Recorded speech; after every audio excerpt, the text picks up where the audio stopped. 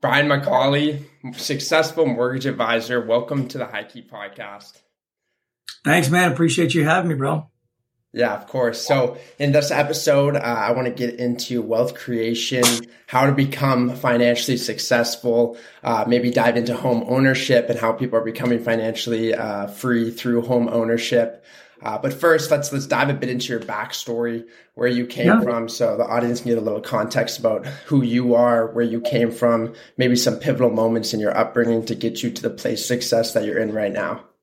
Yeah, I appreciate that, man. So I'm in Dallas, from Dallas, Dallas mortgage man on all social accounts. Been in the mortgage game 18 years, dude. It's literally all I've ever done. Come from a great family, only child, good and bad. I got parents that are just incredible. They're still married 44 years in July.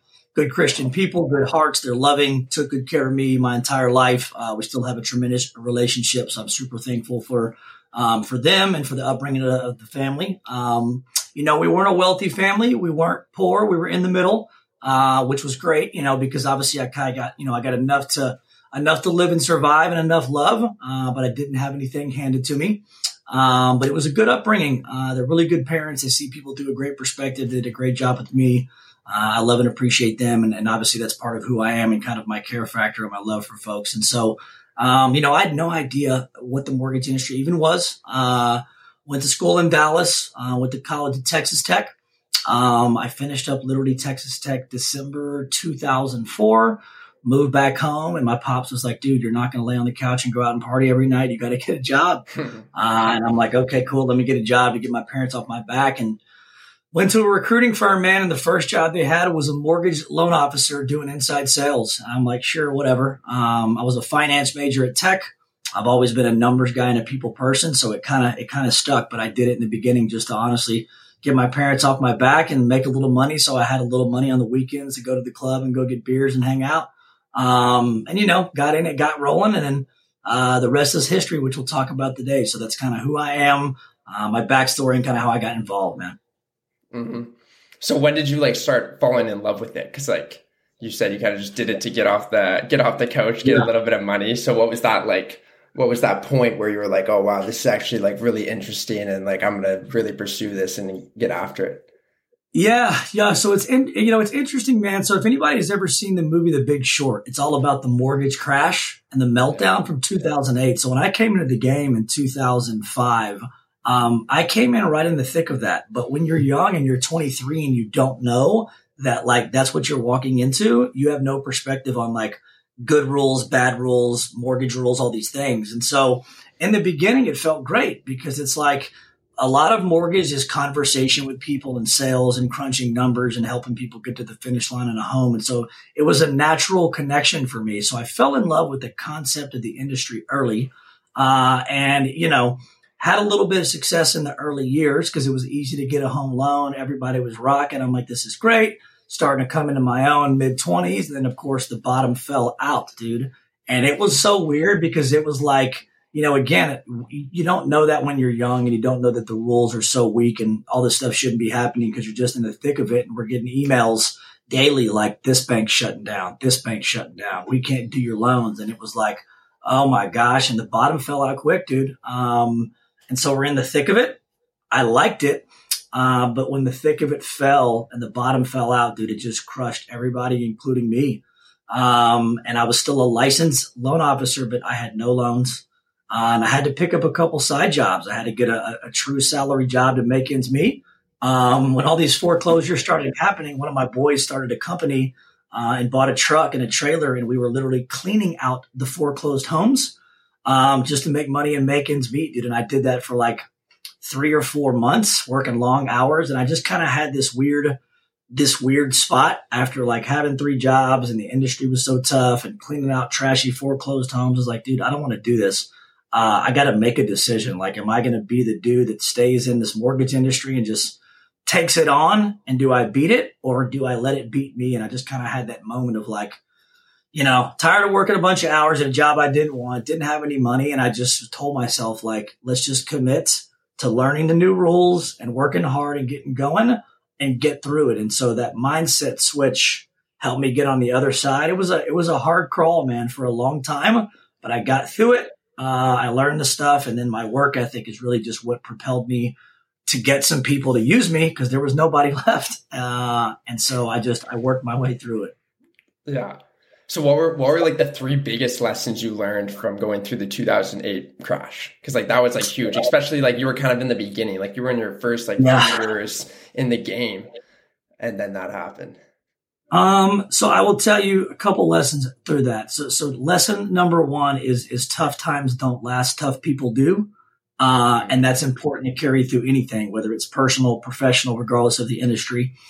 Number two was really more of a mindset thing of like, you can let something bring you down, just don't let it keep you down. And I think if you can get around that mindset, on your own, but also other people, my thing is always like, don't listen to yourself, talk to yourself. What I mean by that is when people get in bad spots, they get quiet and they get these bad thoughts and they're listening to themselves. When you talk to yourself, like I can do this, I'll make this happen out loud, it changes the momentum and the direction that you go. And then the third thing is just hard work, straight up. Like, I don't care if you're 62 or you're 22, dude, if you're a hard worker and you put in the work, whether that's in your life, in the gym, in your profession, dude, hard work will get you through anything. And so I've taken 3 of those lessons and I've applied them to pretty much everything in life from then until now. And most of the time they've cracked the code for me. Yeah, 100%. So specifically going into like mortgages and loans, like I know people don't know a lot. So specifically like what you do, can you like break it down in terms of like those 2 categories and what it looks like in your work from like what you did from the beginning to kind of like what you do now? Totally, man. So, obviously mortgages or home loans, meaning like the easy concept for everybody is like, dude, if you're going to go buy something, anything, a t-shirt at the mall, a car, whatever it is, you have to pay for it. So you have 2 choices, paying cash or you got to finance it, right? So when you go to buy a house, you have 2 choices. Am I going to pay cash for the house or am I going to get a home loan from a mortgage company and a bank so I can finance this sucker, so I can get myself into it, make the payments, sell it later for more money, all of that. So, that's essentially what I do on the residential side. So it's not the commercial side like buildings and stuff. It's all homes, anything that's a residential home, condo, high rise, rental property, lake house, primary home. If someone's not paying cash and they need a mortgage, I'll take great care of them. And so that's where I come into play. That's what I do. I'm also a certified planner. It took me 2 years to get certified on that. And so I go a little deeper than just helping people get home loans. Loans are something that I do. Helping people create wealth through home ownership is what I like to do. Because it's all about the money management and moving things around and helping people understand, like, people fall in love with, the house and getting the keys and they'll get a mortgage. But I try to work through, budgets with people and show them how to save money and make money. And, homes, like stocks, over a long period of time, they always go up. So you have to show people like it's a good investment. Your return on investment will be there for a long period of time. Yes, there are small dips, but they're small in time and the ROI goes up just like stocks over a period of time. So I try to show people that outside of just getting the home loan piece. And so when people come to me, most of my business is, realtors, financial planners, divorce attorneys, CPAs, and past clients that are either new or recurring. And so I just try to put them in the best position possible when getting a home loan, but also from a finance standpoint, just to help people create wealth, man, because money is just a game. It's just a chessboard. There are pieces everywhere. And, people don't know a whole lot when it comes to that. And so, all of the stuff that I've learned, I try to pay it forward to clients and partners to show them the right way to get a mortgage. Mm. So what are some of like the best strategies to create wealth through home ownership? Yeah, I think there's a couple easy things that people can do. So one is when you're buying a house, it's important, but people should run a personal budget every single month. I am shocked how many people don't have at least a little spreadsheet or something that says like, here's exactly what my monthly payments are. Here's what I need to make. Here's what I need to save. Here's exactly where they need to go. No one has a roadmap. They're just kind of off the cuff, right? And so if you don't have a map and if you don't have a plan and you're not tracking all your stuff with a budget, how do you know good and bad debt? How do you know how much you're spending? How much do you need to save? Like, I was taught a while back to get an end number. that end number is, hey, how many millions of dollars do you need to have saved in order to make enough compound interest every single month in order to, make that interest be X amount of thousands of dollars a month to pay for all your bills. So let's say, for example, $10 million liquid, if you put it in an interest-bearing account, that would make $40,000 per month just in the interest. And that $40,000 is what somebody lives off of. So all I do is chop that up and say, okay, hypothetically, if I need 10 million bucks and I'm going to work for the next 20 years, I got to save $500,000 per year. That's X amount per month. So then therefore I have to make this much per month. And if my expenses are this per month, this is where I need to be. So that budget and that dartboard and that plan is what I put people on: small, big, short-term, long-term. And then the thing about houses is literally they appreciate, at least in Texas, on average of like 5% a year. So if somebody buys a $500,000 house and they live in it for 4 years, they're going to make $100,000 off the appreciation alone. So you show people like, this is an asset that goes up over time. You're going to make money on your money versus like a car. It's an asset, but cars historically go down over time, and you don't get tax deductions on a car payment. You get tax deductions on a mortgage payment, which means you get money back on your money.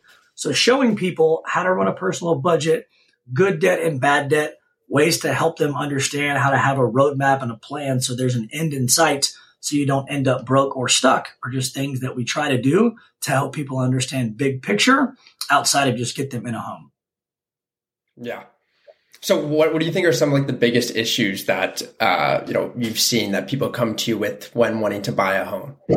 Yeah, that's an excellent question. So the mortgage industry as a whole, especially if you're a first-time buyer or you haven't got a mortgage in 5 or 10 years, the regulation is really, really, really extensive in my industry. So because of the subprime crash, what happened was it was way, way, way too easy to get a home loan.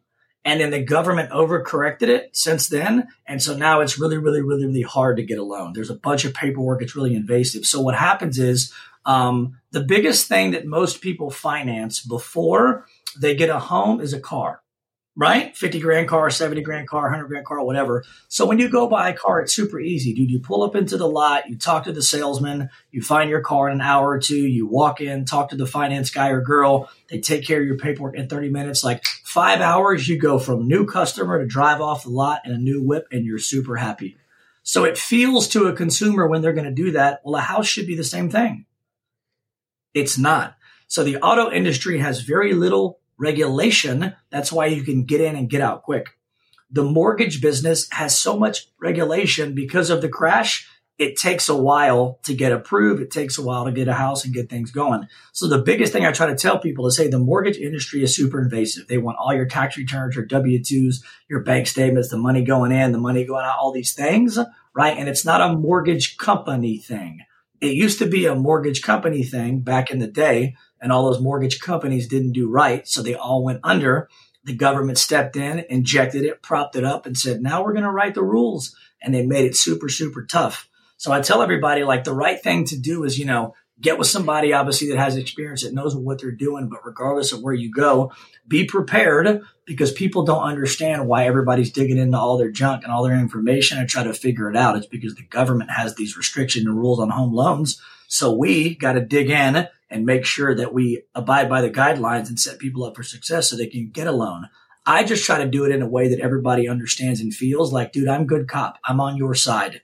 No one's trying to deny your loan. I'm trying to make it right for you and make it a good experience all the way through. But the key and the secret to the mortgage industry is just communicating and getting all the paperwork up front for the first 2 or 3 days. Get the hard part out of the way, eliminate all the risk.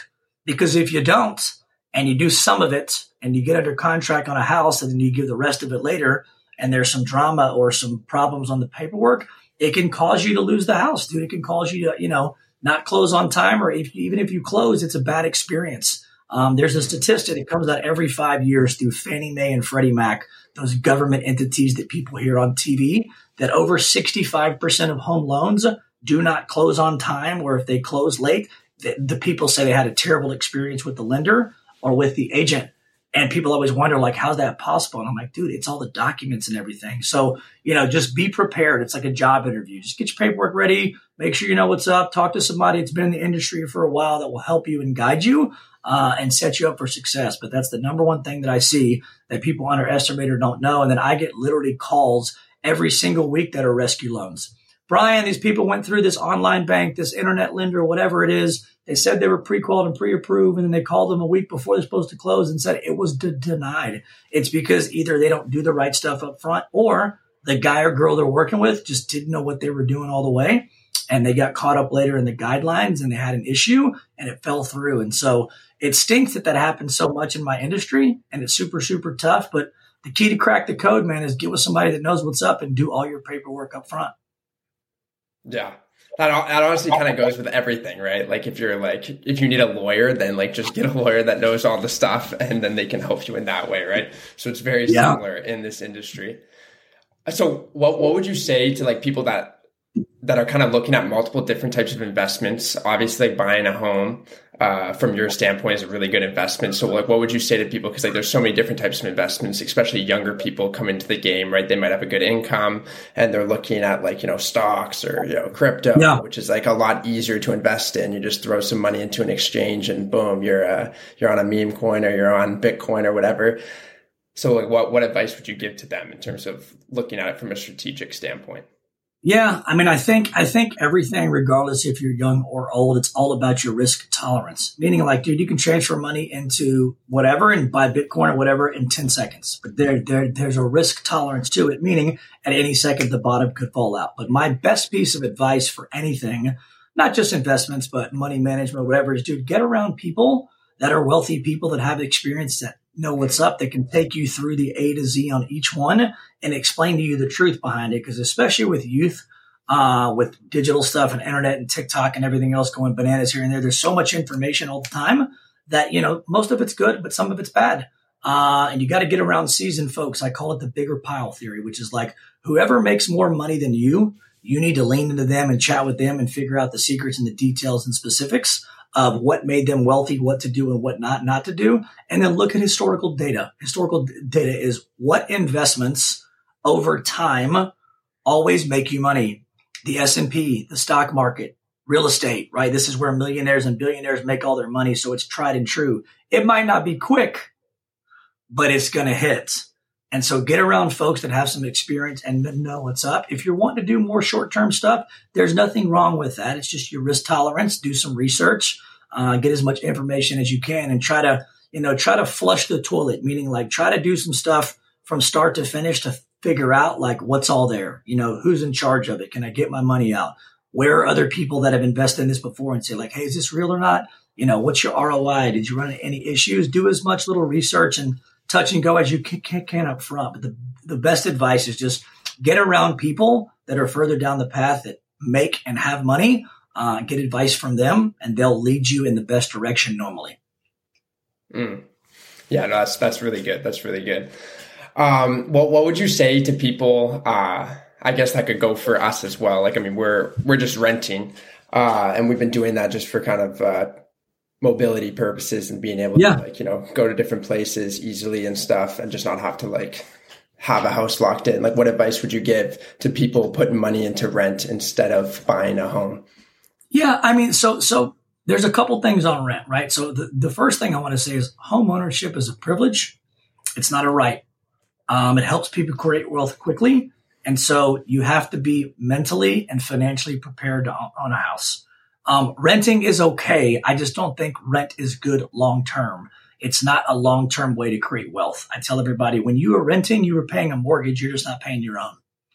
Your landlord loves you because you're paying down their mortgage. They're getting the appreciation and they're getting the tax deductions. So renting is okay temporarily, but it shouldn't be your long-term play. Renting is good for certain scenarios. People that can't qualify or financially aren't ready for home ownership.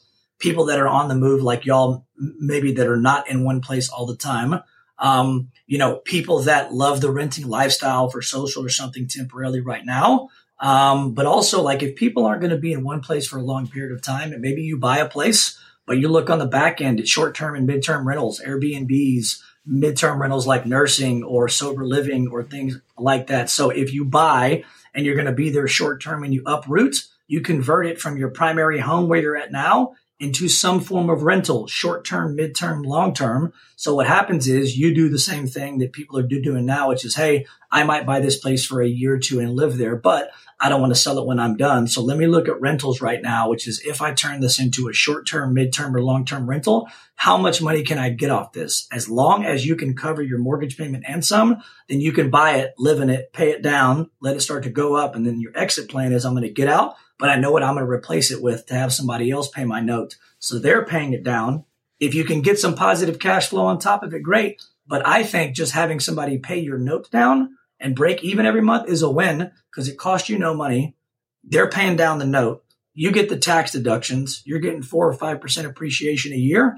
That's a win. It's like saying some investors want to make $500 or, $800 a month on cash flow. I'm like, I don't have to make cash flow if I break even. Like if somebody just pays your car payment every month until it's done, that's a win. Same thing on a home. Like if somebody just pays your mortgage payment for 4, 5, 6 years, that's a win. So the renting piece is okay. It just can't be a forever thing. It can be for a lifestyle thing or people that aren't ready. But at some point, you got to hunker down, get you a place, even if it's not going to be a forever home for you. Know an exit strategy, convert it, let somebody else get in there, pay your stuff down, let it appreciate, sell it. You get a bunch of money, and that helps you compound your wealth. Boom. There it is. So I'm interested. I kind of want to go through like your journey to financial freedom. Like if you like break down, the strategies that you took yourself from, where you were as a 23-year-old getting into the mortgage game. 2008 crash hit, you were kind of down bad. And then like, what was the strategies and, things that you put in place to get to that place of financial freedom? Yeah. Excellent question, man. So let me answer this 2 ways. So the first way, when you're young, all the way until you get older, till you get a lot of money, your biggest wealth tool is income. Your income will create the most for you. And then what happens is after a long period of time, you get your income up. Your income is really, really good. And then you get the money that you have into places that make money for you. Okay. So people should focus on their income. How do I get my income up? Your income is your biggest earner. That'll get you over the hump the most. That'll get you the most savings, liquid investments here and there. And you have all these buckets and they start making money for you every single month. But where I came into this whole path is luckily for me, about 6 years ago, I ran into a professional coaching company called The Core. And it is a professional coaching company that coaches mortgage people and realtors on how to literally prospect, grow a team, pay back to others, run a business, make money, save money, give all this. And it is a full circle, like sales, culture, grow a team, environment, full plan, make money, save money. Here's what to invest in. Here's what not to. And I'm still in it. And they have these just awesome professional coaches. So it'd be like a Grant Cardone for this over here. There's just a bunch of those people that are like, have already been down the same path as me and everyone else. They're already at the pinnacle and they're just coaching and paying it forward to all the people that are underneath them that don't know as much and aren't there yet. So luckily that coaching program really put me in line with just how to run my business, how to prospect, how to take better care of clients, how to build a team, systems, metrics, and that helps you start to earn good money. And then you want to expand and help others, but then you take the money that you start making and paying off your debt and then investing over here and letting it compound here and there. So I started that journey 6 years ago. It's been very, very helpful. But that's kind of part of what I try to help teach clients and partners is a little piece of that. So there's a little bit more to what I help them with than just like getting a home loan and getting keys to a house. But that's where it started for me. I follow it pretty much to a T every single month. But it's also nice too to get around, the community at the core. There's like 40 coaches in the country and about 500 students. It's the community of people nationwide that just are so smart and they're such A players in every game. And you just sit around campfires and, do calls like this and get together at these big summits twice a year. And there's just no question that you can ask them that they can't answer when it comes to business or script or taking better care of a teammate or how about investing in this and stuff. And so it's really, really cool. I encourage everybody, obviously they don't have to get in the core unless they're in lending or an agent. And I would obviously encourage that, but find some coaching program out there that can guide you in the right direction. That'll help you make more money, but, also show you how to save and invest more as well. Mm.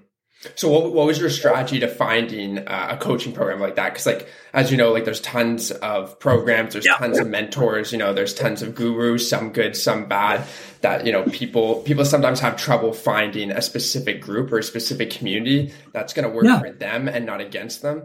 And so is there a strategy or some vetting process that you had to find the right program for you?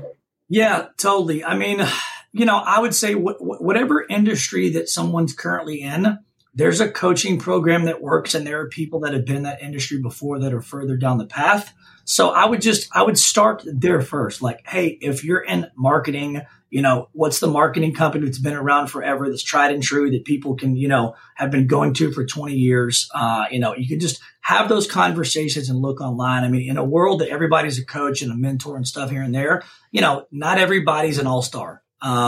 Make sure there's depth there. Make sure you can talk to people, get evidence of success. How I found the company that coached me was actually a CEO who's one of my friends now, found me because he heard about me in Dallas and said, dude, you're killing the game, but you're a one-man army, meaning you're gonna fall apart if you keep working like this. Let me show you a better way. There's a coaching company that shows you how to build your business and grow teams and help you with leads. Almost whenever a doctor comes out of medical school, they hire a couple nurses right away. Whenever a lawyer comes out of law school, they get a paralegal right. They immediately build teams. It would be weird if the doctor answered the phone and checked the vitals and diagnosed and prescribed. And they have it all set up. In my industry, it's really confusing. And the loan officer normally does everything. So this company, basically has a better business model into the system, but a CEO found me, introduced me to the core. I didn't believe it. I was like, there's no way. Because a really good loan officer, guy, girl, no matter if they've been in the business 2 years, 5 years, 8 years, whatever, if somebody's amazing, they can close 10 loans a month. They're amazing. Average person, 2 or 3. I went to this thing in 2016, and the top guy in there that was a loan officer closed 88 deals in 1 month.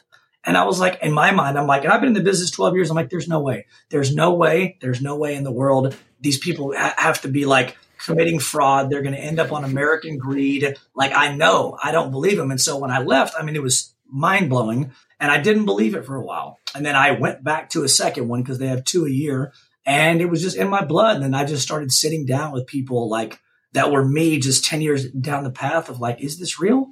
And they're yeah. And so I bought into the program, got it all done. And sure enough, it's as real as it gets and it's helpful as it gets. So just the takeaway for people that are looking for coaches is do research. See how long people have been in the business. One of the great things about this industry and this coaching program is they check your financials. I have to send my tax returns and my W-2s and stuff into them to make sure I qualify, to make sure I'm earning, to make sure I'm managing stuff here and there. So there's checkpoints and accountability checkpoints that you can do up front, but also throughout the process to make sure that who you're talking to and what you're getting is tried and true. But just, get around people in your industry that are more successful than you and ask these questions. They should point you in the direction of coaching programs and mentors that are tried and true to make sure that you don't get caught up in something that looks good, but it's not actually good. Mm.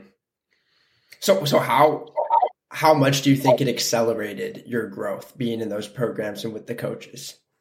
It's hard. It's hard to say specifically from a metric or percentage standpoint. I will tell you that the team that I had when I started was 4 people.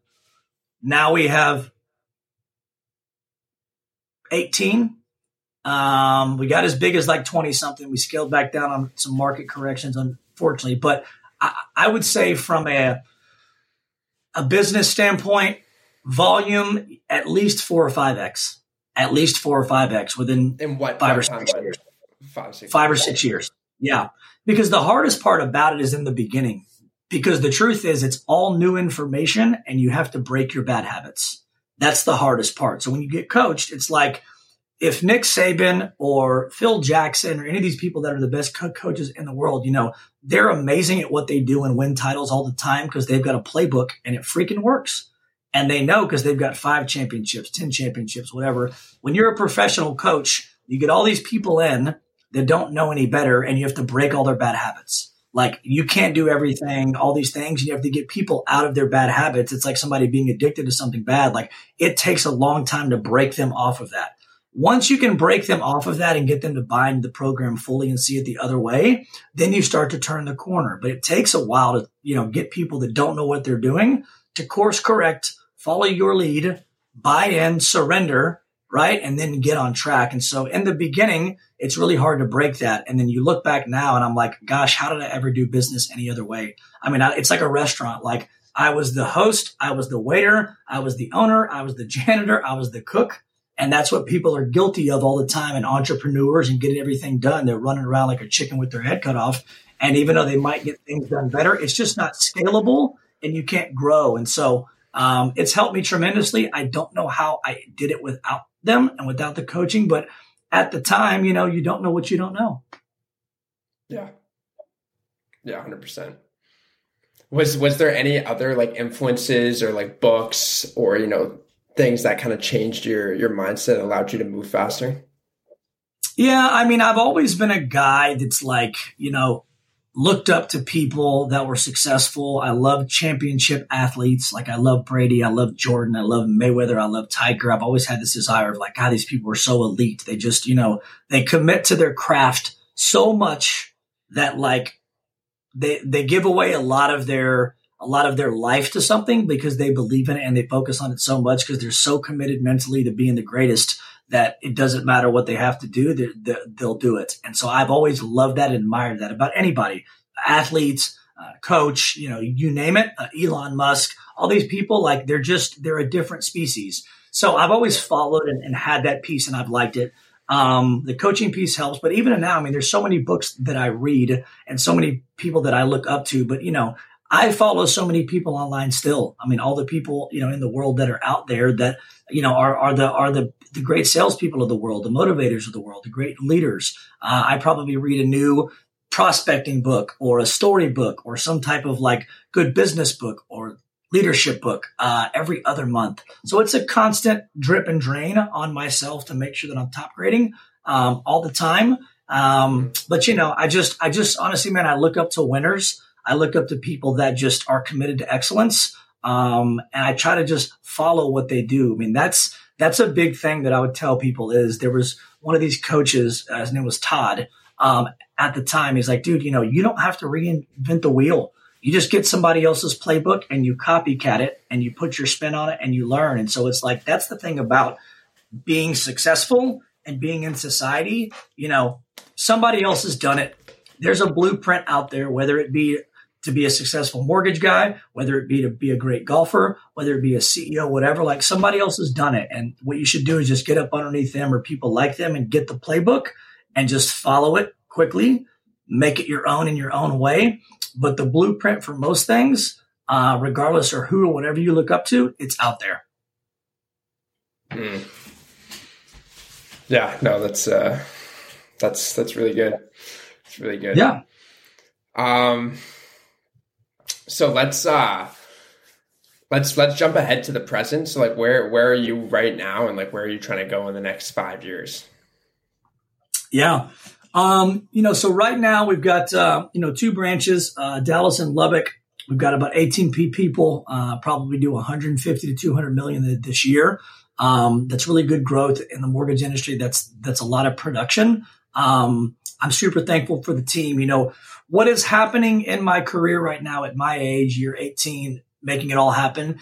It's starting to turn the corner. In the beginning, it's about your money, your success and growth. Then you get to a spot to where it starts to be about other people's money, other people's success and other people's growth. And I'm trying to create that platform, which is, how can I grow this thing and get it in a position to where I can set the stage for everyone else to make sure that their careers are awesome, to make sure that they can be who they want to be, put this vision out there, make sure that I've got even a 1, 3, and 5 year vision, a plan and a roadmap so people know the metrics and the checkpoints and the details and all that, because I want to create that for other folks, to put them on, to shine the light on. So that's where my head's at.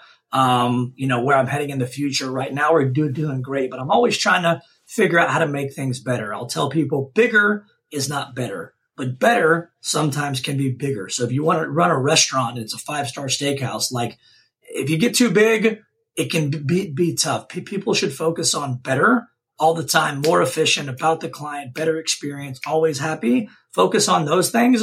You'll naturally get bigger because when you're that good and you're that much better, you're going to naturally get more demand. So I'm focused on that piece of the business now, but I'm thinking about how I can grow this platform and expand it in scale so I can help others and secure their future as well, which is where my mindset and my focus is at right now.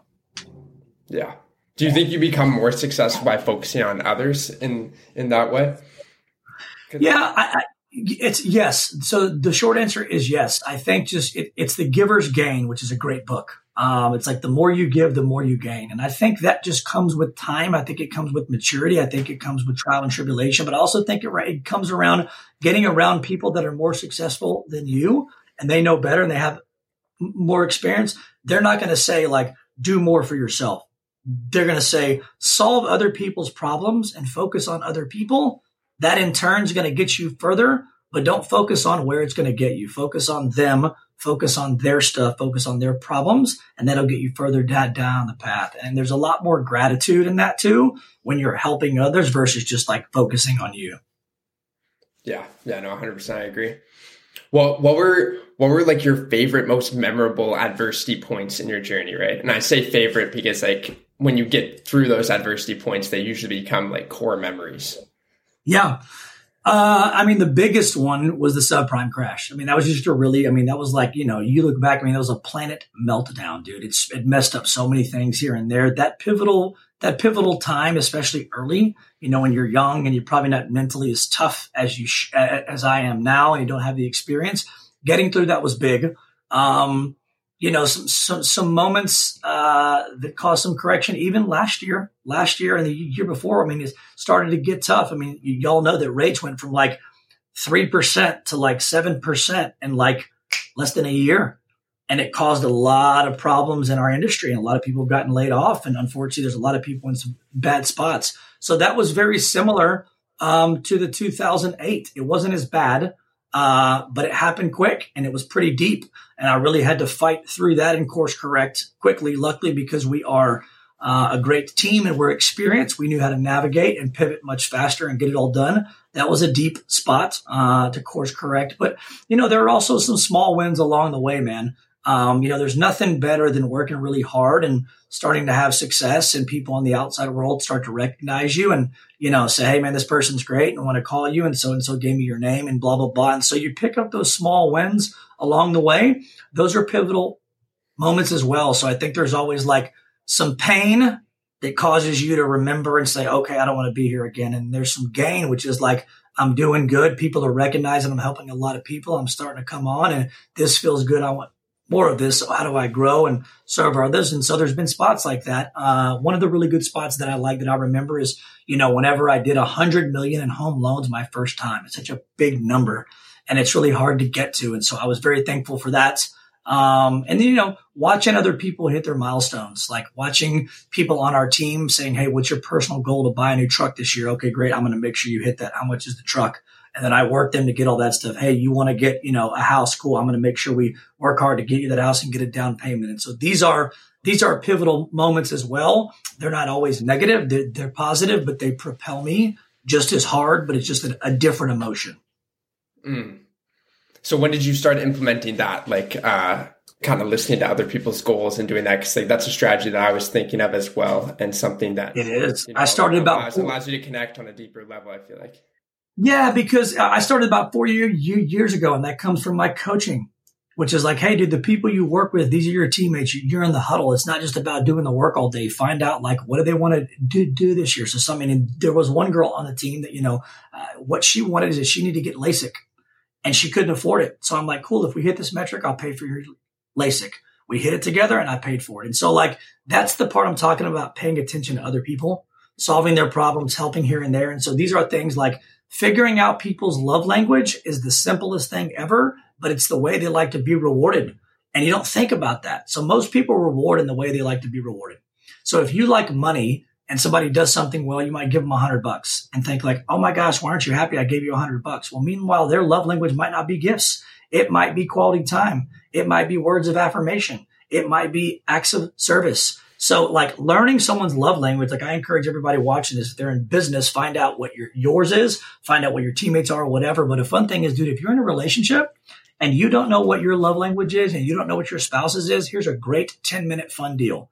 You and your spouse get online, do the love language test, write down what you think yours is, write down what you think your spouse's is, take it together. It'll tell you what it is. See how close you are. I bet you that you're off. And then you'll know what that person's is. And moving forward, you'll start to reward and give back to your person in their love language. So if they like words of affirmation, it's like, hey, Jackson, great job. Yeah, you might like a gift. You might like $100, but that's the top thing here and there. So things like that, personal goals, love language, what makes them feel good, move the needle. These are things you learn over time that move the needle for people more. And this is professional coaching telling me like, hey, it's not just about hitting the 100 million. It's not about closing these loans. Like your people need to be served and taken care of in the right way. And the right way is to ask, take tasks, then take notes and serve them and take care of them in those areas, which is where I'm getting and where I'm going, not only for our teammates, but for future teammates that I don't have yet, but to be able to serve them at a higher level.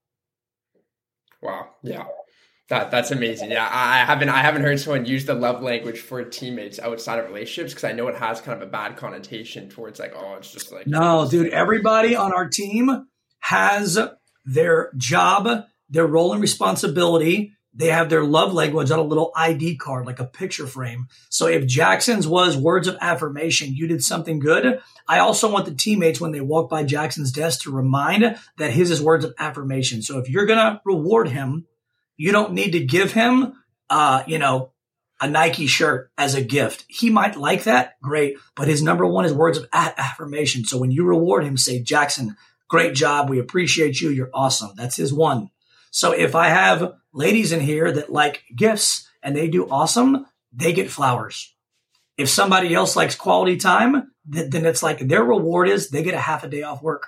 And all these things matter because you start pushing the right buttons when you figure all this stuff out about others. So that's why I think the love language test is really, really good professionally, but I think it's good personally. I think people should take it together as a fun game. It takes 10 minutes and you'll think like, dang, my wife likes acts of service. She'd rather me take out the trash and walk the dog than get her flowers. Now, she likes flowers too, but if I'm trying to get to her heart, I need to give acts of service all the time. And so she likes that, but it also shows I'm paying attention to you. I'm aware I'm doing what I'm supposed to be doing for you, and it builds a better connection personally and professionally. Damn, Brian out here saving relationships. Dude, this is professional coaching. I'm telling you, man. They've helped me with so many things, and it's my duty and my obligation to pay it forward and let everybody know. But it all just creates a better culture and environment too, because work is tough, man. We all work. People grind. It doesn't matter what type of personality you are, D, an I, an S, or a C. Like people give a lot of their life in America to their work. And so like in the workplace, we got to make it better. We got to make it better. It's got to be sticky. You got to have culture. You got to have nachos. You got to high five. You got to know the love language. Like you got to make it a place to where like people have more than just going to work and a paycheck. There's got to be autonomy. There's got to be mastery. There's got to be a purpose. There's got to be a vision, all these things. But the love language thing is a little undercover secret for business owners and for relationship people to make sure you're doing it right. Wait, what were the letters that you just said? A DISC test. So a DISC test, okay. DISC, it's a personality test. So this is something else that you can do and have everybody take one, and it tells you what type of person they are.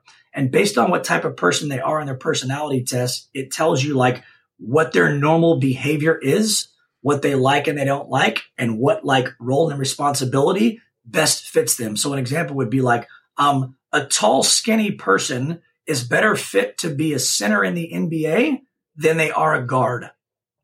A short, fast, good handler person is a better guard than they are an NBA center. Same concept, right? So a 6-foot guy shouldn't play center. A 7'1" lanky, skinny guy shouldn't play guard because they don't have the handles and the agility piece. So a DISC test says like somebody like me that's a high D with a lot of drive and an A and they're fast, They need to be on the sales side, talking to people, hanging out, getting it done all the time. Somebody with an S or a C, they're kind of quiet. They like stability. They like comfort. So they might be more of like an admin, salary, clerical person. So you don't want to put like a wide receiver where they're supposed to be a running back and a center where they're supposed to be a guard. So when you have businesses and stuff as well, taking personality tests and finding out about who they are is important because you want to put them in places where they're going to succeed. And natural roles say like D's are really good here. I's are good here. S's are good here. C's are good here. So you don't mix and match and have like the wrong people at the wrong positions. It's the same as the love language test. It's just more about the personality and their skill sets and kind of who they are and what they like and how they're supposed to fit into the whole outline of the team. Mm. Have you heard of the Enneagram? I have. I've never taken it. That's one of the few that I haven't. The Wonderlic test is really, really good as well. Kind of like the Wonderlic is, if you're on an island stranded all by yourself, how are you going to survive? Mm. And it tells people like if they get in a pinch, instead of like reaching out to YouTube or calling their mom, like, no, you're on a remote island. I want to see how you survive. So all these tests are really good because they show you who people are and how they move and what triggers them and what they like and they don't like early. So you don't get somebody into the huddle or date somebody or whatever and find out later. So these are tips that I learned through coaching and they always come true, man. Mm. So you think it should almost be a part of like the hiring process or like the vetting process in dating, like you're going through those things. Dude, it is know them to a T. 100%. So it is a course that they teach called Hiring and Training an Army of Warriors, how to do it and not do it. And it's take these tests, ask these 50 questions. If this is it, this will be a problem. If they say no, this will be a problem here and there. You're literally dating these people up front to make sure like, here's something in theory. So, especially post-COVID, the further away that somebody lives from the office, the more likely they are to quit. Because if they've got to drive a long way, it becomes a hindrance on them. And so if you live far from the office and you got to get up and fight traffic 45 minutes each way every single day, even if you make good money, even if you like your people, the likelihood of that person quitting or getting picked off is better than if somebody works 10 minutes from the office or they get to work remote 2 or 3 days because their quality of life is better. These are just one of 50 questions, but all these things are part of a course, right? So it's kind of like when you're dating somebody like you go on 4 or 5 dates and you're like, so tell me about you and how many boyfriends or girlfriends you had. Tell me about your parents and blah, blah, blah. Really, really quick, like red flag or all good pretty quick. It's the same concept. Just in business, and they give you this, and it's a course that you take. And sure enough, if you skip steps or you don't ask, there always ends up being a problem, and it falls to that. If you do everything up front, most of the time, it's not that there's not going to be problems. We're humans, there are always problems, but they're mostly not deal breaker problems, and all this will prevent that up front. Wait, so where is this course, and how much is it? So this course is part of my coaching program that they teach us. It's not available to the public, but if somebody wants to hit me up and ask about it, I'm happy to give it to them for free. They can reach out to me. I'll give them the interview questions here and there, but they're just simple concepts and questions around people's lives, what motivates them, where do they want to be, things like that you just find out more about them. Because everybody during the interview process, dude, you're interviewing their PR person. Everybody's going to say like, yeah, I love people. I mean, they're not going to not do it. But asking these specific questions and then having people take this test, it finds out more. Because the truth is, you want to find out. Just find out early. That's amazing. All right, Brian, I'm going to have to snake that test from you after this. For sure, dude. For sure. Yeah. Okay, let's go more to the economic side. Do you think that there's going to be a worse crash than the 2008 coming up? What a great question. So this is what I think without being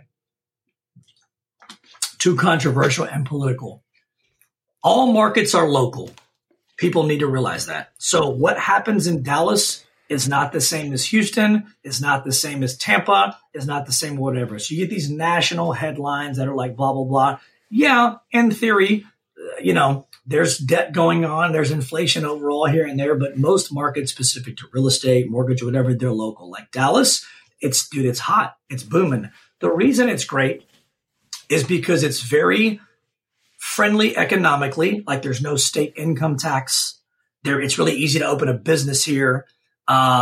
People are friendly. The weather is good. It's a good sports place. And so with COVID and political division, people are migrating a little bit to places that they connect with better. No matter what side you're on, no matter what you believe, there's this migration to certain places. So a lot of people are coming to Dallas for cost of living, economics, things here and there. So people would be like, Dallas is doing great. There are so many people in business here. It's booming in a solid way, where across the country, it might not be the same. Businesses are shutting down. There's poverty, too many taxes, fill in the blank here and there. So that's the problem. Is some places are super strong. Some places are terrible.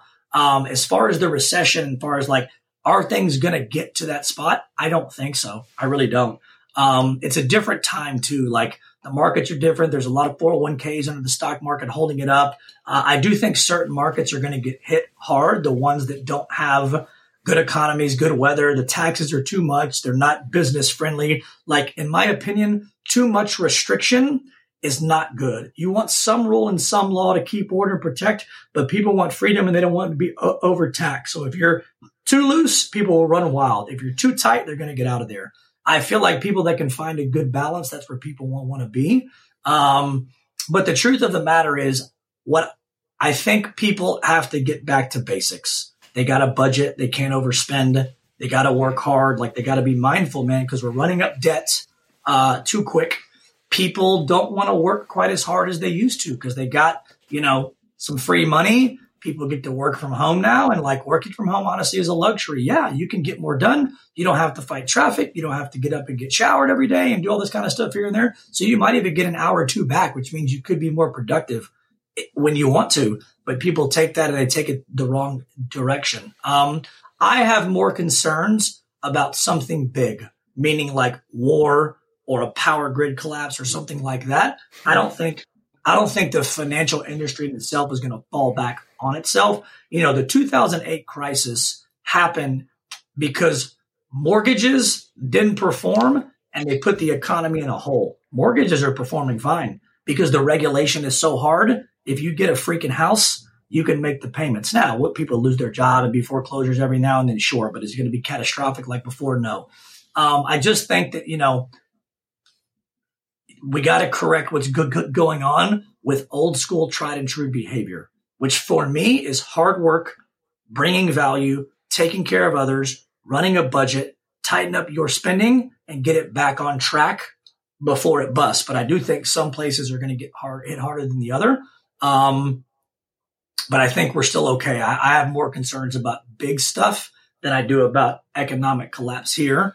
But good or bad, my philosophy is always wake up early, put your head down, work really hard, take good care of people. Good economy, bad economy, that's a pretty good solution.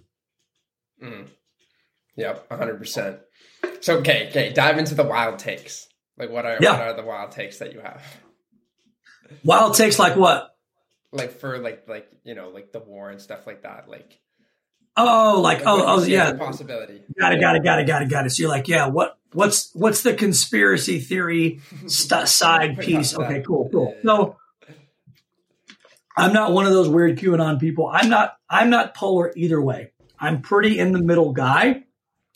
I just lean a little bit more towards self-agency, meaning like I don't want to rely on anybody. I just want to be able to take care of my own stuff. So that's how I build my life. Everybody needs somebody for certain stuff here, and that's not what I'm saying. Whether it be family or your religion or stuff here and there, great. But you don't want to be the seesaw doesn't want to be tipped to that side. It needs to be tipped to your side. So what do I think will happen? What I think is going to happen? I don't like the climate politically with other countries. I don't love what's going on with China. I don't love what's going on with Russia. I just think there's a lot of friction there, and there's a lot of good going on in these countries, including the U.S. They're interwoven so much that if something good goes down, there's going to be a lot of issue. It affects everybody's economy so much, but I don't like the climate. I don't think the U.S. right now has a lot of respect from the outside world. It's the way that it feels. Other than that, I don't know what the dangling carrot is next. I don't think it's going to be another pandemic. Hopefully not. I don't know what's going on with all this weird alien talk. I don't know. I don't really care. I mean, if there's aliens out there and they come and they zap us, like, we can't do nothing anyway. So that doesn't really bother me. But it seems like there's something weird and crazy every year, whether it's like the COVID stuff hit and then the Ukraine stuff. And then there's just a lot of like independent fundamental expression right now. I don't love a lot of that. I'm not against it, meaning like people can be who they want to be. They just don't have to force it on everybody else and make everybody else do it here and there all the time. I wish that the temperature and the climate of society would calm down a little bit and like people just be a little bit more like middle of the road. I actually am a big fan of Bill Maher. So a lot of people don't love him, but I like Bill Maher because he's middle of the road, but his show is really, really badass. What I love about him is like, dude, he calls a spade a spade. It doesn't matter if you're a Republican, a Democrat, or whatever. He holds everybody accountable. But he's the type of dude that, like, he's not going to go deep either way, but he's just going to be honest about the stuff that's overkill on both sides. And this is what I want is people to be able to get back to healthy debate, which is like, dude, we can agree to disagree and still be cool and keep it moving. Everything doesn't have to be dramatic and crazy all the time. So I wish that piece would come down. I don't try to project too hard, but I just don't love the trend and the feeling and the energy of where everything's heading right now. So I don't know what's going to happen. I obviously always hope for the best. I'm a Christian man, so I always tell people turn to the Lord and be with your friends and family and do all that. That's the number one thing for me. But not everybody's a believer. I understand, and that's on them. But I just think people got to get back to basics, man, which is just be kind, healthy communication, don't judge so hard. Work hard, just some old school tried and true principles that we all can agree on. That'll get back to the basics. But there sure seems to be a lot of anger, a lot of frustration, a lot of noise. And I don't think that ultimately normally leads to anything good. Mm. So narrowing in on a specific audience, like for like millennials and Gen Z, like how do you think they're progressing and like what advice would you give to them, as they go into this, this world and build themselves up? Yeah. I mean, I think they're in a great space because the digital space is really awesome. I love technology, dude. I'm building an avatar for myself right now. I'm voice cloning myself so I can do faces, YouTube videos. Like, I love it. The digital world creates such an opportunity for the younger generation that I want them to maximize it and not be a crutch. Meaning, like, you can do everything from your phone or computer 24/7. Like the opportunity and ability to crush it like this is out there. That's the great thing about technology. The downside is if that's all you know and you're younger, that's how you were raised, it can also be a crutch and a disservice to somebody because they can't get something so quick. Like, dude, you can't always just go to Amazon, do Face ID and get something in your house the next day. Like it doesn't teach patience. And it doesn't teach people like, how to work through things with survival skills because it is so easy. So I would tell people to have the perspective of like, it's such a huge upgrade and you have so much advantage over people and generations that were before you because it's so fast and linked so quick and it's also there. But don't let it be a hindrance, meaning like, it's still okay to do some old school stuff. It's still okay to work hard. It's still okay if it breaks down to do stuff here and there. And I think what I notice the most about the younger generation, I would say like sub 30, they really lack face-to-face and communication skills. Like when I get somebody at a lunch who's a younger person and they're wanting to be in sales and blah, blah, blah, and I go to shake their hand and go face-to-face here and there, they don't have that good skill because everything is on the screen. So it's easy to chat. It's easy to go on IG. It's easy to DM, but that in-person connection is what's sticky, but it also is what solves a lot of problems. And it's where adults step up. So I don't want that gap to be there. I think they should do both, like maximize technology and rip it and play to your advantage, but don't ever get away from like belly to belly, face to face and communicating eye to eye. We were made that way to connect that way. And I find that sometimes the technology piece, it gets in the way. I have a son who's 18. He's fixing to go to Baylor in August. And, he's involved in all that. But I purposely teach him. Like, I purposely make things hard on him sometimes to make sure that he'll build up enough muscle to be ready. I make him shake my hand, look me in the eye, talk out loud here and there, because you can't protect all the time. What happens is when you get out in the real world, dude, it's tough. People do not care. They will run over you. Society doesn't care about your feelings. Like, they're going to go. I tell everybody, it's like, if you've ever not gone to New York City, go to New York City, drop yourself in the middle, and it's like, game on, horns, music, people, this, that. And you're like, oh my God. It's like, dude, if you don't pick up the pace and get with it, they'll run you over. Society is like that too. So the younger gen has to be ready for that. Meaning, like, you gotta still know those skills and learn those skills and get those skills, so you don't get run over when you get out to the real world, because it can be a shock. But I think the new generation, dude, it's got an edge, man. It's got an edge like no other. And I love it. I think in 10, 20, 30 years, cars will be driving themselves. There'll be all kinds of like AI stuff out there. I look forward to it. I just don't want it to handicap anybody. And I think that's what it does sometimes, because people grow up through it and that's all they know. So when something breaks down, they immediately freak out. There's no patience. I can't get this, blah, blah, blah. They got to work through that piece to make sure that they know how to handle it when it happens. It's not an if, it's a when. And sometimes I see some weakness in those areas. Yeah, no, for sure. And with the younger generation, I feel like there's like a big gap between the people that are utilizing it really well and excelling faster, and then those, you know, the younger people that are more lost, less patient, and, you know, all those things that you kind of went into.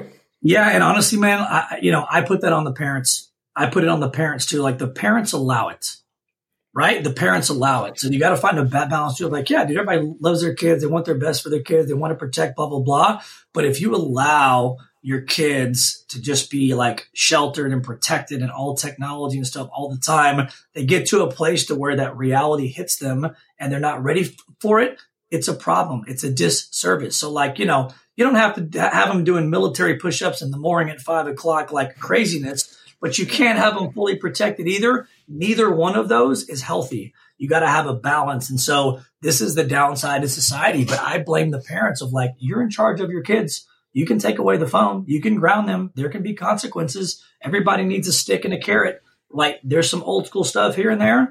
Now, at some point, people get to their own age, 18, 20, 25, whatever. Like, parents don't really influence anymore. They just guide and love and try to be there for counsel and things here and there. But, like, at those growth stages when they're young here and there, it's good, to make sure and encourage the development of those skills within a human being as they're growing, to make sure when they hit a point to where, like, something happens, they don't freak out. And I've seen it a few times being a parent here and there, but luckily, I like it. I think it's healthy. Hardship is healthy, dude. Don't ever run from pain. Like, I had a tough time in my life and I was going through some stuff and I went to see a psychologist. And one thing he always told me is, like, when it comes to pain and tribulation, you can't go around it. You have to go through it. And it's such good advice, because the only way to get through the storm is to go through the storm. But if your kids never get a chance to go through the storm, because as soon as the storm hits, they run away for it, or they patient or scared or whatever, blah, blah, blah, like, they're not going to be prepared for the next storm. And so I think part of that is the healthy part of, like, making sure that they get through some small storms, because storms are going to come for forever in life, intended, unintended, and you got to be prepared for it. And too much nurture and protection, is not good for people, because when they get older and they get in the job and they get everything going, dude, storms come all the time. It's just, how do you handle it between your ears? And if you don't develop that and encourage it, it can be a problem. Mm-hmm.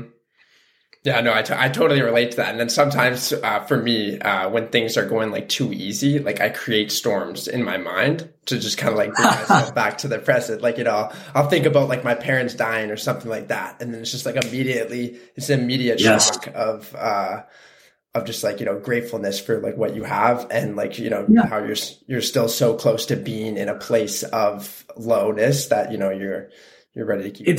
It's perspective in your mind, man. It's pain and gain. I tell everybody, like, you should find whatever the chip is on your shoulder, to your point, when things are going good or whatever, that keeps you going. So, like, in theory, if you ever watch the Tom Brady documentary where it shows him on 30 for 30, where, like, he's talking to the guy about how he was picked 167th or whatever, and nobody believed in him. It's like, dude, no wonder he won 7 Super Bowls. His chip was like, you passed on me. Right? Whatever your chip is, find that to keep you going. And then when it comes to gratitude and stuff, find pain, reflect back on, like, a much harder time in life, or the fact that other people have it way worse than you. Like we're complaining because they got our Starbucks coffee wrong, or my iPhone can't pick up the Wi-Fi and order Amazon, right? I tell everybody perspective is everything, dude. It's everything. Like I've been to jail twice, 2 small things, 1 funny college thing, this, that, and the other, but both times are 24 hours. And I will tell you, it changes your perspective on life so fast you won't believe it. Like a hot shower, just a piece of pizza, being like in back at your house away from all the stuff.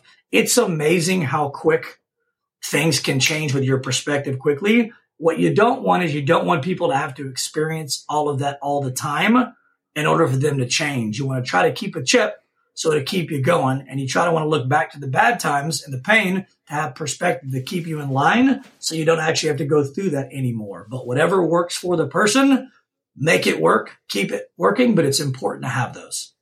Mm. Yeah, 100%. So what do you think are like the top 3 things that you set for your 18-year-old as like a foundation for, his growth through his teenage years?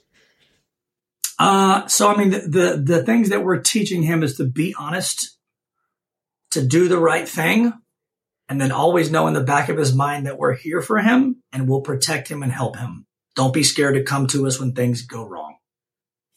And that's what we leave him with. And he knows his job is to make good grades and not get in trouble. Other than that, do what you want to do. But also, we don't have concerns about him because we've raised him correctly. His behavior has been good.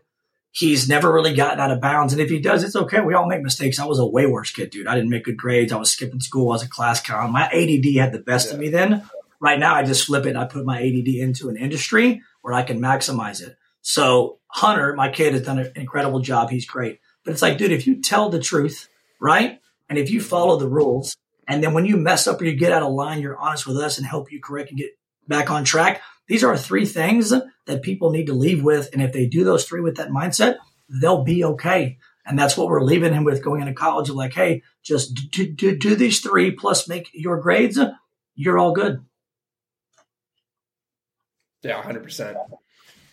Well, Brian, I think that about wraps it up on my side in terms of questions. I really appreciate you being on the podcast, and you shared a lot of value, a lot of good strategies, and laid out a lot of things that are definitely going to provide our audience with value. Good, man. I appreciate the opportunity. Thank you guys for having me on. For the folks on there that want to follow me, get some more advice. All my handles are Dallas Mortgage Man. Website is dallasmortgagenews.com. So always happy to help anybody I can with home loans, love language tests, whatever it is. You guys reach out to me. I'm happy to hook you up. Let's go.